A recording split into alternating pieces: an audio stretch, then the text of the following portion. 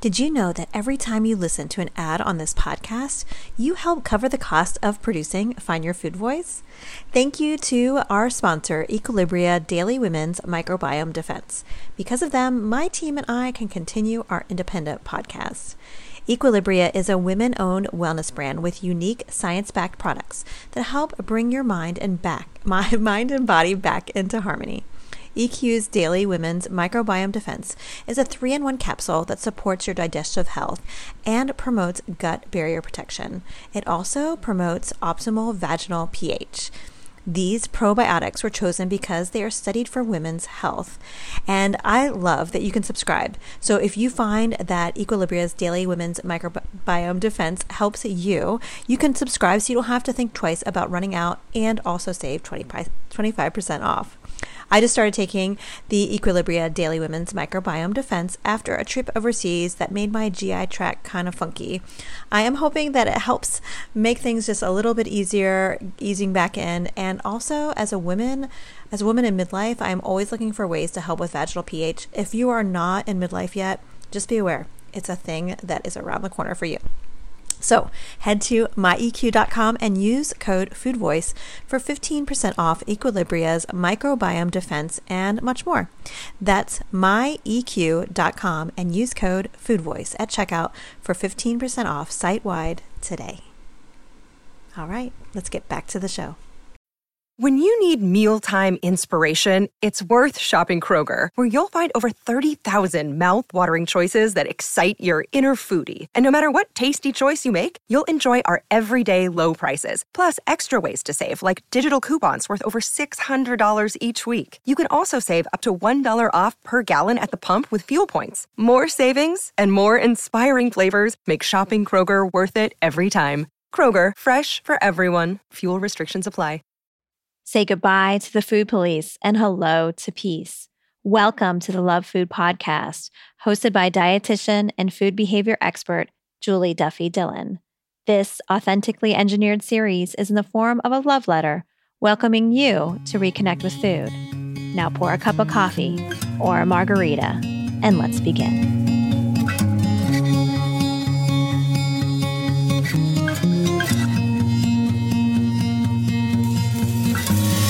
Hi, and welcome to episode 116 of the Love Food Podcast. I'm Julie Duffy Dillon, registered dietitian and partner on your food peace journey. I'm so glad you're here. Thank you for connecting today. I'm wondering how your food peace journey is going. Is it smooth sailing, bumpy, twisty and turny? Well, I know for so many people, as they are trying to make peace with food in their body, they get to a place where they really work on the idea that there's no good or bad foods. As a dietitian, I certainly believe that through and through. There are no good or bad foods. The only exception I teach my kids are things like moldy foods or something like that. And sometimes I talk to people who are really connecting to that and feel really free with that. Yet, they get to the place where they crave something that may be related to their diet culture days, or may be considered a quote-unquote good food. Maybe they crave a salad or eating some fruit, or they crave movement. Does that mean that they are going back to their own ways? Certainly for some people that I've talked to, connecting to those types of cravings can feel really scary. It can feel like an all or nothing experience and some magical thinking of, well, maybe this will make my body go back to a thinner kind of appearance. It's a really complicated, nuanced conversation, and it's so important. I have a letter today from someone who is experiencing that and many other parts of moving away from diet culture. How it affects your family and your relationship with your parents when they are still either entrenched in diet culture or trying to recover from their eating disorder. I can't wait to share the letter with you. And I have a really awesome special guest. Her name is Sarah Thompson. She is someone I got to know at the Beta Conference and also on Instagram as the Resilient Fat Goddess. She is going to help answer this letter, and I can't wait to hear it. Before we get to this week's letter, a word from our sponsor. This episode of the Love Food Podcast is brought to you by my PCOS and Food Peace course. I am opening up enrollment again today, April 23rd. Yes, I am opening up enrollment for the PCOS and Food Peace course. I'm not planning on closing it down, so I hope you're not getting that angst feeling of, oh shit, I need to hurry up and get to it. It's going to be open for a while, and I hope you can check it out, see if it's a good fit for you. You can get to the information about the course by going to pcosandfoodpeace.com. You can also get access to a download where maybe you just want to learn more about my way of treating PCOS and this thing called Food Peace by going to the same website, pcosandfoodpeace.com. You'll get a free download and get access to my newsletter, which I send out usually once a week. And I send things in that newsletter that I don't really send anywhere else. So it's a good way to stay connected and also just get more access to opportunities and findings that we are discussing as people are making the food peace journey. If you enjoy this episode of the Love Food Podcast, I would love it if you could share this episode with someone who may benefit from its message or leave a rating or review. You can get to that by clicking on it on Apple Podcasts and scrolling down just a little bit, and you'll see a place to leave a rating or review. You can also share the episode by touching the three little dots on the right if you're listening on Apple Podcasts, and you can send a text to someone or an email of the episode. Every time you do these types of things for the Love Food Podcast, you're really giving back, so I appreciate it. It helps the algorithms in the mysterious Apple Podcast land for more people to find it. And I don't know about you, but I want everyone to feel at home in their own skin, no matter who they are, no matter what their body looks like, and no matter their lived experience. I want everyone to feel at home in their own skin. So thank you in advance for doing that and helping the show grow. All right, enough of all of that. Let's get to this episode's letter.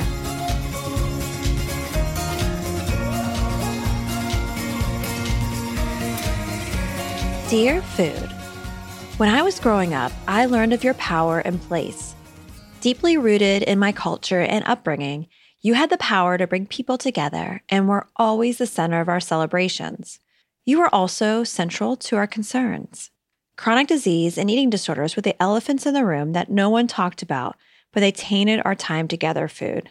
They cloaked you in shame and guilt. Conversations around the table often led to talks about how bad we were, but how good we would be tomorrow. It was always hard to enjoy you without anxiety. In my house, you were counted, measured, evaluated, commented on, compensated for, and ultimately hidden. Bodies were as well. They weren't celebrated. They were controlled. Favorite foods were hidden or not bought at all. Financial incentives were given for pounds lost and minutes exercised. Something was wrong and out of place if I wasn't trying to be better, and better always meant smaller. My mom loved you too. She was my dessert buddy.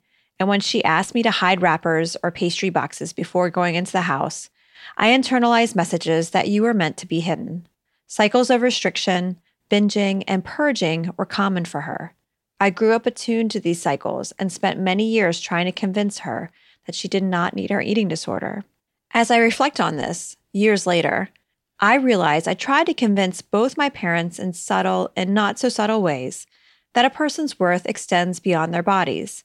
I actively put myself at odds with my dad when he would comment on my body or eating choices. For him, it's always been about health, but I knew what he meant. I made sure my mom heard me when I confronted him.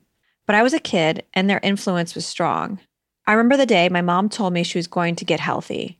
I knew she meant she was going to try and give up her eating disorder. I felt so much relief when she stopped making herself sick every day. It was like I could breathe again. I didn't want to carry the worry. Dieting was a part of her recovery, or so she framed it. We joined Weight Watchers together before my 15th birthday. To this day, I don't know if she's fully recovered. For her, dieting is a way to control her weight naturally without compensating in other ways, but it keeps her stuck, always feeling like she's failing. For me, it was a way to get out of the spotlight. If I was demonstrating my commitment to bettering my health, my family laid off. Even if comments persisted, they were manageable because I had evidence to support my belief that I was okay. Simply saying it wasn't enough, I had to prove it. Once I proved it, I was no longer the center of attention. Dieting provided a way for me to hide. That is, until I started to benefit from being in a smaller body. By the time I was 20 years old, I had been dieting for about 5 years. Most of the time, weight cycling with the same X amount of pounds. Bigger bodies were meant to be smaller bodies after all, and that belief was modeled in everything growing up. When you attained a smaller body, you were seen as a better version of yourself. I believed this too. I felt like I was a better person for being a smaller person, for taking up less space. I learned to just trust you quickly food. Any food other than non-starchy vegetables became a red light or gateway food. I didn't trust any food in my house. Foods as boring as fat-free Cool Whip or cottage cheese became irresistible. Any sense of fullness or hunger were ignored, instead replaced with meals timed to workouts and meal plans with points attached. I became this beacon of life, gleefully sharing my accomplishments. I was praised and celebrated. It was a lot of pressure. I decided to pursue a career in nutrition because I wanted to help people heal their relationship with food. It took nearly a decade longer for me to realize that I was just continuing to put people on diets, giving them food rules like I had been given, to empower them towards behavior change. It didn't work. It never worked for me. It never worked for my mom. Why would it work for my patients and clients? I was at an impasse and I felt like a fraud.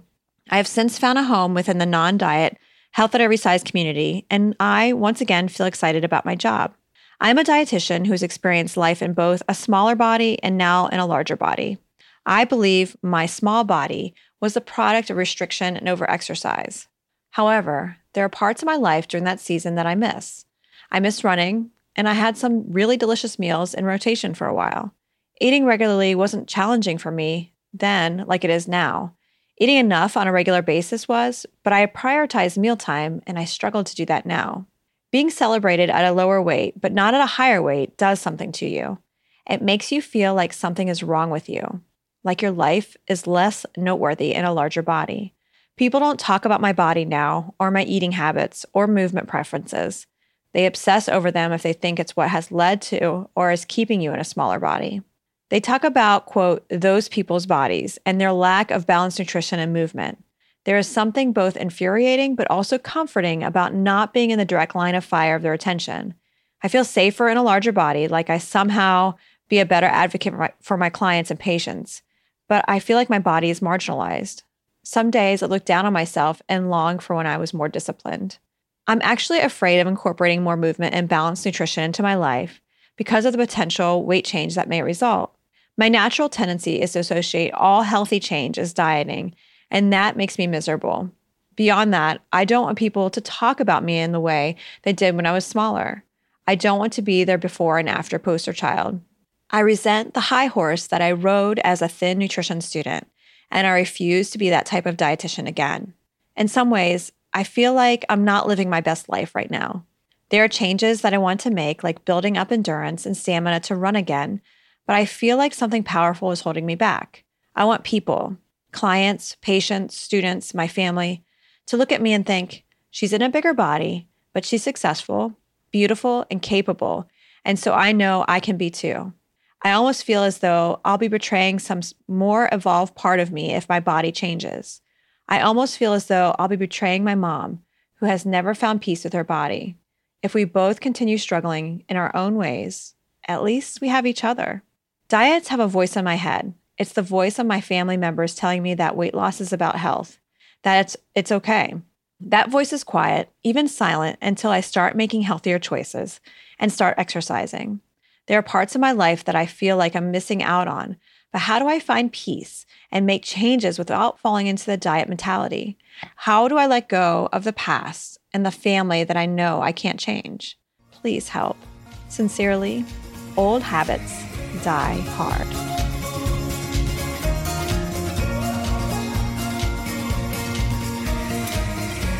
Hey there, letter writer and fellow dietitian. Hi there. Thanks for your note. It meant a lot to me that you wrote to me about your experiences and dug deep and put it all out there. You bring up some really important points that I know someone else listening has experienced the same thing. Actually, more than just someone. There's been many people that I've talked to along their food peace journey that have struggled with this conversation and this type of history with food. And I can't wait to talk to Sarah Thompson. She's an eating disorder recovery coach, and I think she's going to have some insight that, letter writer, you are going to find really helpful along your food peace journey. So let's give Sarah a call.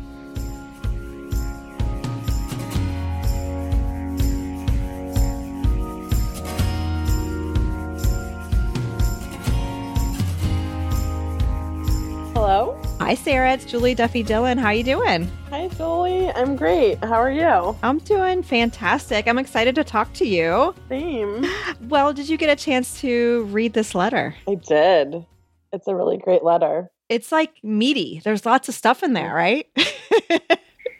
Yes. Lots of stuff. So. And you know, when I read it, it's something I was mentioning in the intro is there's some of the things that this letter writer brings up that I know other people can really connect to and can relate to. They've experienced that kind of feeling of confusion on not knowing what to do next. So I'm excited to dive in. So when you were reading it, was there like a general impression that you had of what this person's experiencing? You know, a lot of it seems to all come back to internalized weight stigma and diet culture. That's really the biggest sense that I got from reading the letter, and just how hard it is to heal that voice, and how hard it is to let me change that. Not hard, it's challenging. It's challenging to let go of the voices and let go of the very long pattern, especially when it's stuff that we've been dealing with since we were kids, of the internalized weight and food ideas that we've had and grown up with. Mm-hmm. Yeah, the thing that I circled and like wrote a few times is fat phobia is like so entrenched in all of us, and it hurts everyone, you know, no matter what type of body and lived experience, it hurts everyone. It's going to hurt other people more than some people, but like, it's just something that affects everyone. And this letter is a great example of that. And Absolutely. The complication and the bullshit that comes from all of it. Yes. Even when you see the other side, you know, it's like, it's not easy. Mm-hmm. Yeah. Yeah. I'm with you there for sure. So when you're like, you know, when you're reading it, and if you could picture that person in front of you, is there anything that you would say would be some first steps in the direction that this person is wanting to go? You know, I wasn't thinking this when I first read it, but now that you're talking about the person being in front of me, it really makes me want to let them know that I'm sorry that this was the way that their family operated and the messages that they got growing up. Just to be able to have somebody say that, you know, it wasn't right, and that it's unfortunate that our families couldn't have done better when we were growing up. And I also think, you know, I don't want to place any blame on family, because we're all affected by this. You know, our parents' generations, everyone is affected, and it often, especially with people that are socialized as women, we often don't have a choice in the matter in being indoctrinated into diet culture. And I want to recognize that for this person, because I think it's just so important to acknowledge that. Mm-hmm. I agree. Yeah. And some of the things that I was connecting with were some family dynamics that were a really common example that I've seen with other people, where how fat phobia and internalized diet culture, how it's seeped into our family dynamics. And I could appreciate basically mom and dad both wanting to protect their family with this information or this way of being, and the mom doing what she needed to do to stay relevant in her family's eyes and her in our marriage, thinking that's what she just needed to do. And I also could appreciate this letter writer was having to act like an adult a lot. Like I saw a lot of trying to save mom and trying to root for mom. And so that's part of I guess that's the sadness I was picking up and feeling reading it. Like, wow, like there was, I think of like ego states and stuff like that, and how there wasn't a time to have, at least for this piece of the relationship, there wasn't the time to be childlike and playful, and instead had to swoop in and be a parent to the parent. And that can be really complicated. And I think about this person, besides the acknowledging diet culture in this letter writer's life. And one of the reasons why it's so hard for this person to move away is it's even how it may feel like it's rejecting her family and rejecting dad on some level, letting mom just spiral out of control.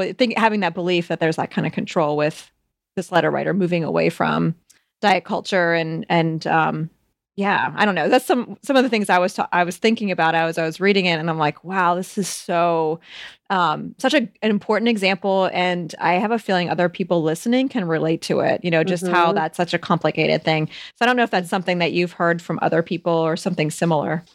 Oh yeah, I mean, even in my own family, and I hear other people that have absolutely built a lot of their connecting and relating in their families around, what we do with food.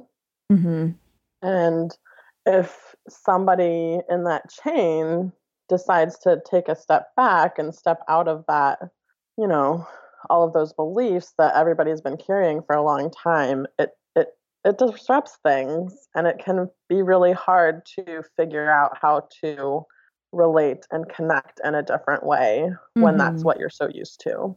Yeah. And what do you think about the part that this letter writer is describing? I want to make sure I can think through these thoughts, because I want to make sure I'm like verbalizing in the way I'm thinking about it. Is I got the sense that this letter writer was afraid of the rejection that could happen if the letter writer's body size ended up being smaller by eating and moving in the way that this person wants to move, and communicating, going back to diet culture. There's even a part of it how she was afraid that it would go back, like her eating disorder would come back, or that mentality would come back. But the other side of it, a fear of, wow, I wonder if the act of doing things that are associated with diet culture, would that lead to people's feelings of rejection? I don't know if that's something that you caught on to, or if I'm kind of just in my own little world with that. But that was one of the things that I was really curious if you had any opinions on. I think the thing that stuck out to me was where she talked about she didn't want people to talk about her body if she did end up losing weight. I think she didn't specifically mention it, but I know that sometimes people in larger bodies, if they've gotten to a place of acceptance, that if they do end up, if their size does become smaller, feel like they're somehow betraying other people in larger bodies. I think what you just said is a better way of phrasing what I was experiencing. Okay. Yeah. The word betrayal really hit me. I'm like, that's what that's what I was getting, the fear of that. Like, I'm going to be betraying because, and I don't know if I was reading more into it, and inserting my other conversations I've had with people, but almost like this visual understanding, I get you, by being at a higher weight and afraid that she would be betraying. Yeah. So yeah, it's complicated, but that's kind of what I was thinking. Yeah. It is so complicated. and it's interesting because I just recently actually had a discussion about this, because, we work, especially no matter what body you're in, but particularly for people in larger bodies, if you've worked hard to come to a place of acceptance or love or appreciation and gratitude for your body, mostly that's done with also kind of accepting my body might not ever change. And then there's things that happen in our life that might present us with our body changing.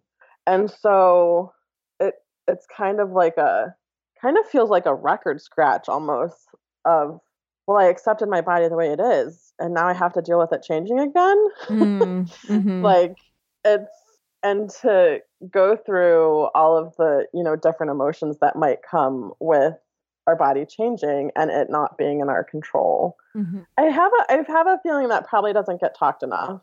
Mm-hmm. I think you're right. Yeah. Yeah. Yeah. Because people's bodies can change because of pregnancy. It could be because somebody starts a medication. It could be somebody goes from being super active to not active, or, somebody heals an injury and then you are able to be more active. And these are just natural fluctuations in our lives and in our bodies. And mm-hmm. Yeah, it's challenging. It is. And I think this letter writer brought up something that a lot of us talk a lot about, in her own thin privilege. And I get the sense that that's what the fear is around the corner. And, I've always been in a smaller body, and I can't stop ever listening and learning from people at higher weights. I'm never going to understand the experience. And I always need to keep learning about the privileges. And, I know I'm not doing everything right. That's impossible, I think, but I'm always going to try to. And that's one of the things I thought about for this person is if indeed the body changes, it's important to be aware of privilege. And that's one of the things I remember learning in counseling school. It's it's not always saying something different or doing something different. The biggest piece is to be aware of how you're benefiting from your privilege.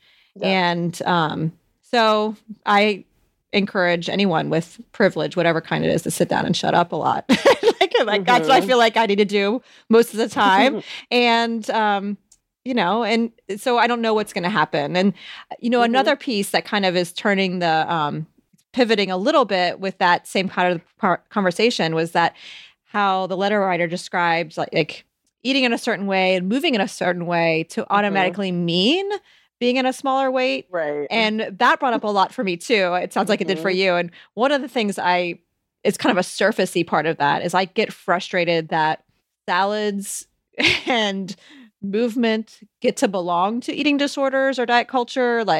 That's bullshit to me. Why can't those of us that are rejecting diet culture, opting out, or in recovery, why can't we enjoy those things too? They don't belong to diet culture and those things. And doing those things, of course, don't guarantee fitness either.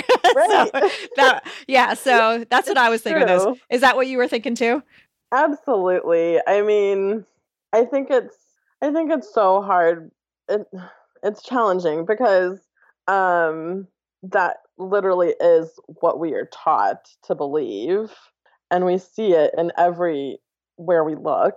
And it's not true, like you have said. And it isn't fair. And I think it really speaks to how much room there is for healing our relationship with food and body.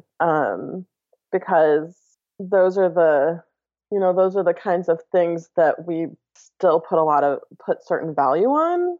And the more that we heal, the less value of healthy versus unhealthy foods are talked about or seen in the way that we approach food. And then also with movement. I follow someone on Instagram who is a consistent runner, and she's also a fashion model.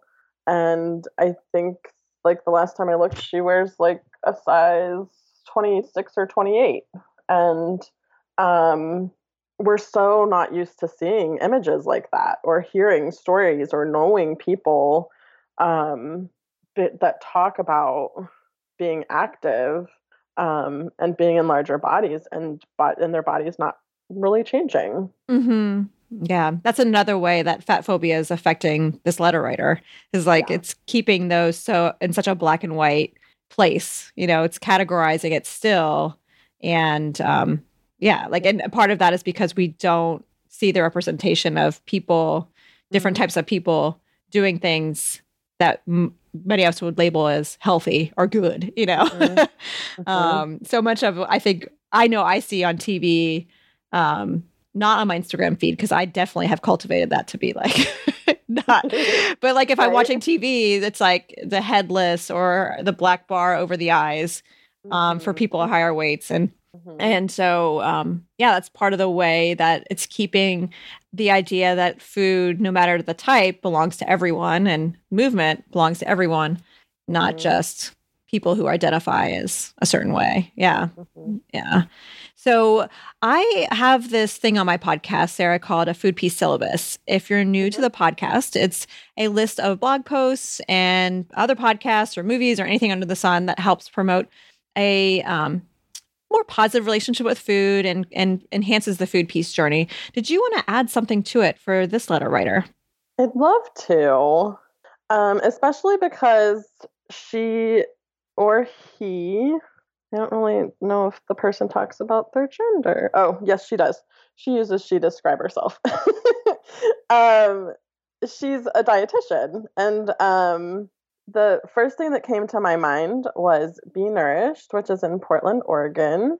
And they have a e-course called Promoting Body Trust in Your Work. It's for helping professionals.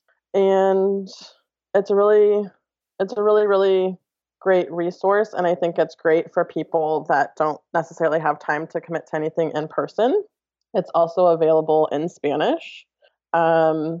If you aren't familiar with Be Nourished was created by a dietitian and therapist. Their names are Hillary and Dana. And they also offer a 3-day retreat called the Embodied Practitioner Reclaim Your Own Body Trust. And I'm kind of going in the stages, like least commitment to most commitment. And then the third thing that they offer for providers of all different types is the Body Trust Provider Certification Training. And it's 6 months long. And it was something that I actually did about a year and a half ago, started it a year and a half ago. And they are incredible, predominantly, for lots of reasons. But I think the biggest one being that they don't look at providers as being these blank slates that, don't relate anything about their personal experience. It's very much, in addition to talking with how you can best work with people, they also see it as extremely important to do our own work and to heal what we need to in our lives with food and body. One, because it's, we need that as people. And two, that it only improves our ability to help other people. Yeah, for sure. I remember learning that as a therapist, you can only expect your clients to do the work that you've done yourself. Yeah. And I think that it can be hard in professional spaces to talk about whether or not we're struggling for the fear of what other people might think of, whoa, that person's not recovered enough, or, oh, I can't believe that they talked about that. And also just the culture of just in general of our society of thinking that we have to have it all together all of the time. Yeah. And it's not true. Well, it's not possible either, right? Yeah. I'll never have my shit together. I dream of the day, but so they are a really incredible resource. Whatever way you choose to work with them, I don't think you'll be disappointed. Awesome. And I think about this letter writer, the amount of richness and depth and compassion that she is going to feel with clients that people who haven't had that experience she can go to a place that other people can't. And by doing that work, whether it's through one of these Be Nourished options or working with a therapist or doing something that will help this person get to where they want to go, I just think that's going to be such an amazing thing for the dietetics profession. I think we need more dietitians that have those experiences and are able to like put that into their work. So I'm excited that this person's a part of our profession and also for what they can bring now and in the future. So letter writer for sure. I hope that helps. And Sarah, if someone wants to know more about you, where can they find that information, or what's the best way to find out about your work? The best way to find me is through my website, which is resilientfatgoddess.com. And on social media, you can find me on Facebook, Instagram, and Twitter. Basically, if you search the exact same name, Resilient Fat Goddess. Yeah. Awesome. Well, I'll put links to that and also the Be Nourished services. And I'll put this all in the show notes, so it'll be easy to find. And thank you so much for your time. I really appreciate it. And it was so great to connect. So thank you. Thank you for having me. All right, letter writer. I hope that discussion with Sarah Thompson was helpful to you. I hope it gives you some direction for your next steps. This episode of the Love Food Podcast was brought to you by my PCOS and Food Peace course. Yes, if you have PCOS, you can move away from diets too. I can't wait to show you how. Go to PCOSandFoodPeace.com. And thank you to our guest expert today, Sarah Thompson. If you would like to find out more information about her work, click on over to the show notes. You can also find it at julieDillon.RD.com/lovefood116. All right, enough of that. I see that food is written back. Letter writer, I feel like I'm left hanging. I would love to know how things are going. Keep us posted. And until then, take care. Dear old habits die hard. We are so very sorry, dear one. You've been mistreated, neglected, and misled your entire life by diet culture and fat phobia. You've internalized the body hatred, and we hope you give yourself self-compassion and nurturing while you work on healing.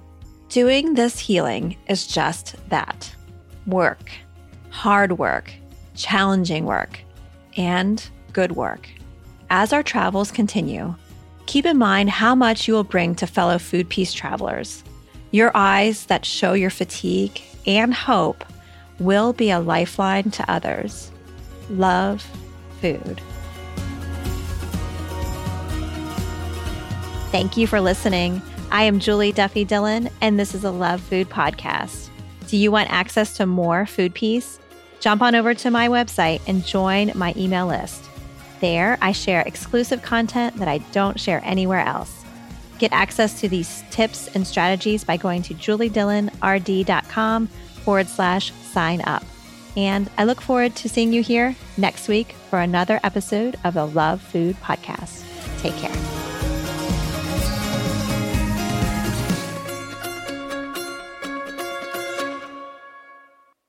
Save big on your Memorial Day barbecue, all in the Kroger app. Get half gallons of delicious Kroger milk for $1.29 each. Then get flavorful Tyson natural boneless chicken breasts for $2.49 a pound, all with your card and a digital coupon.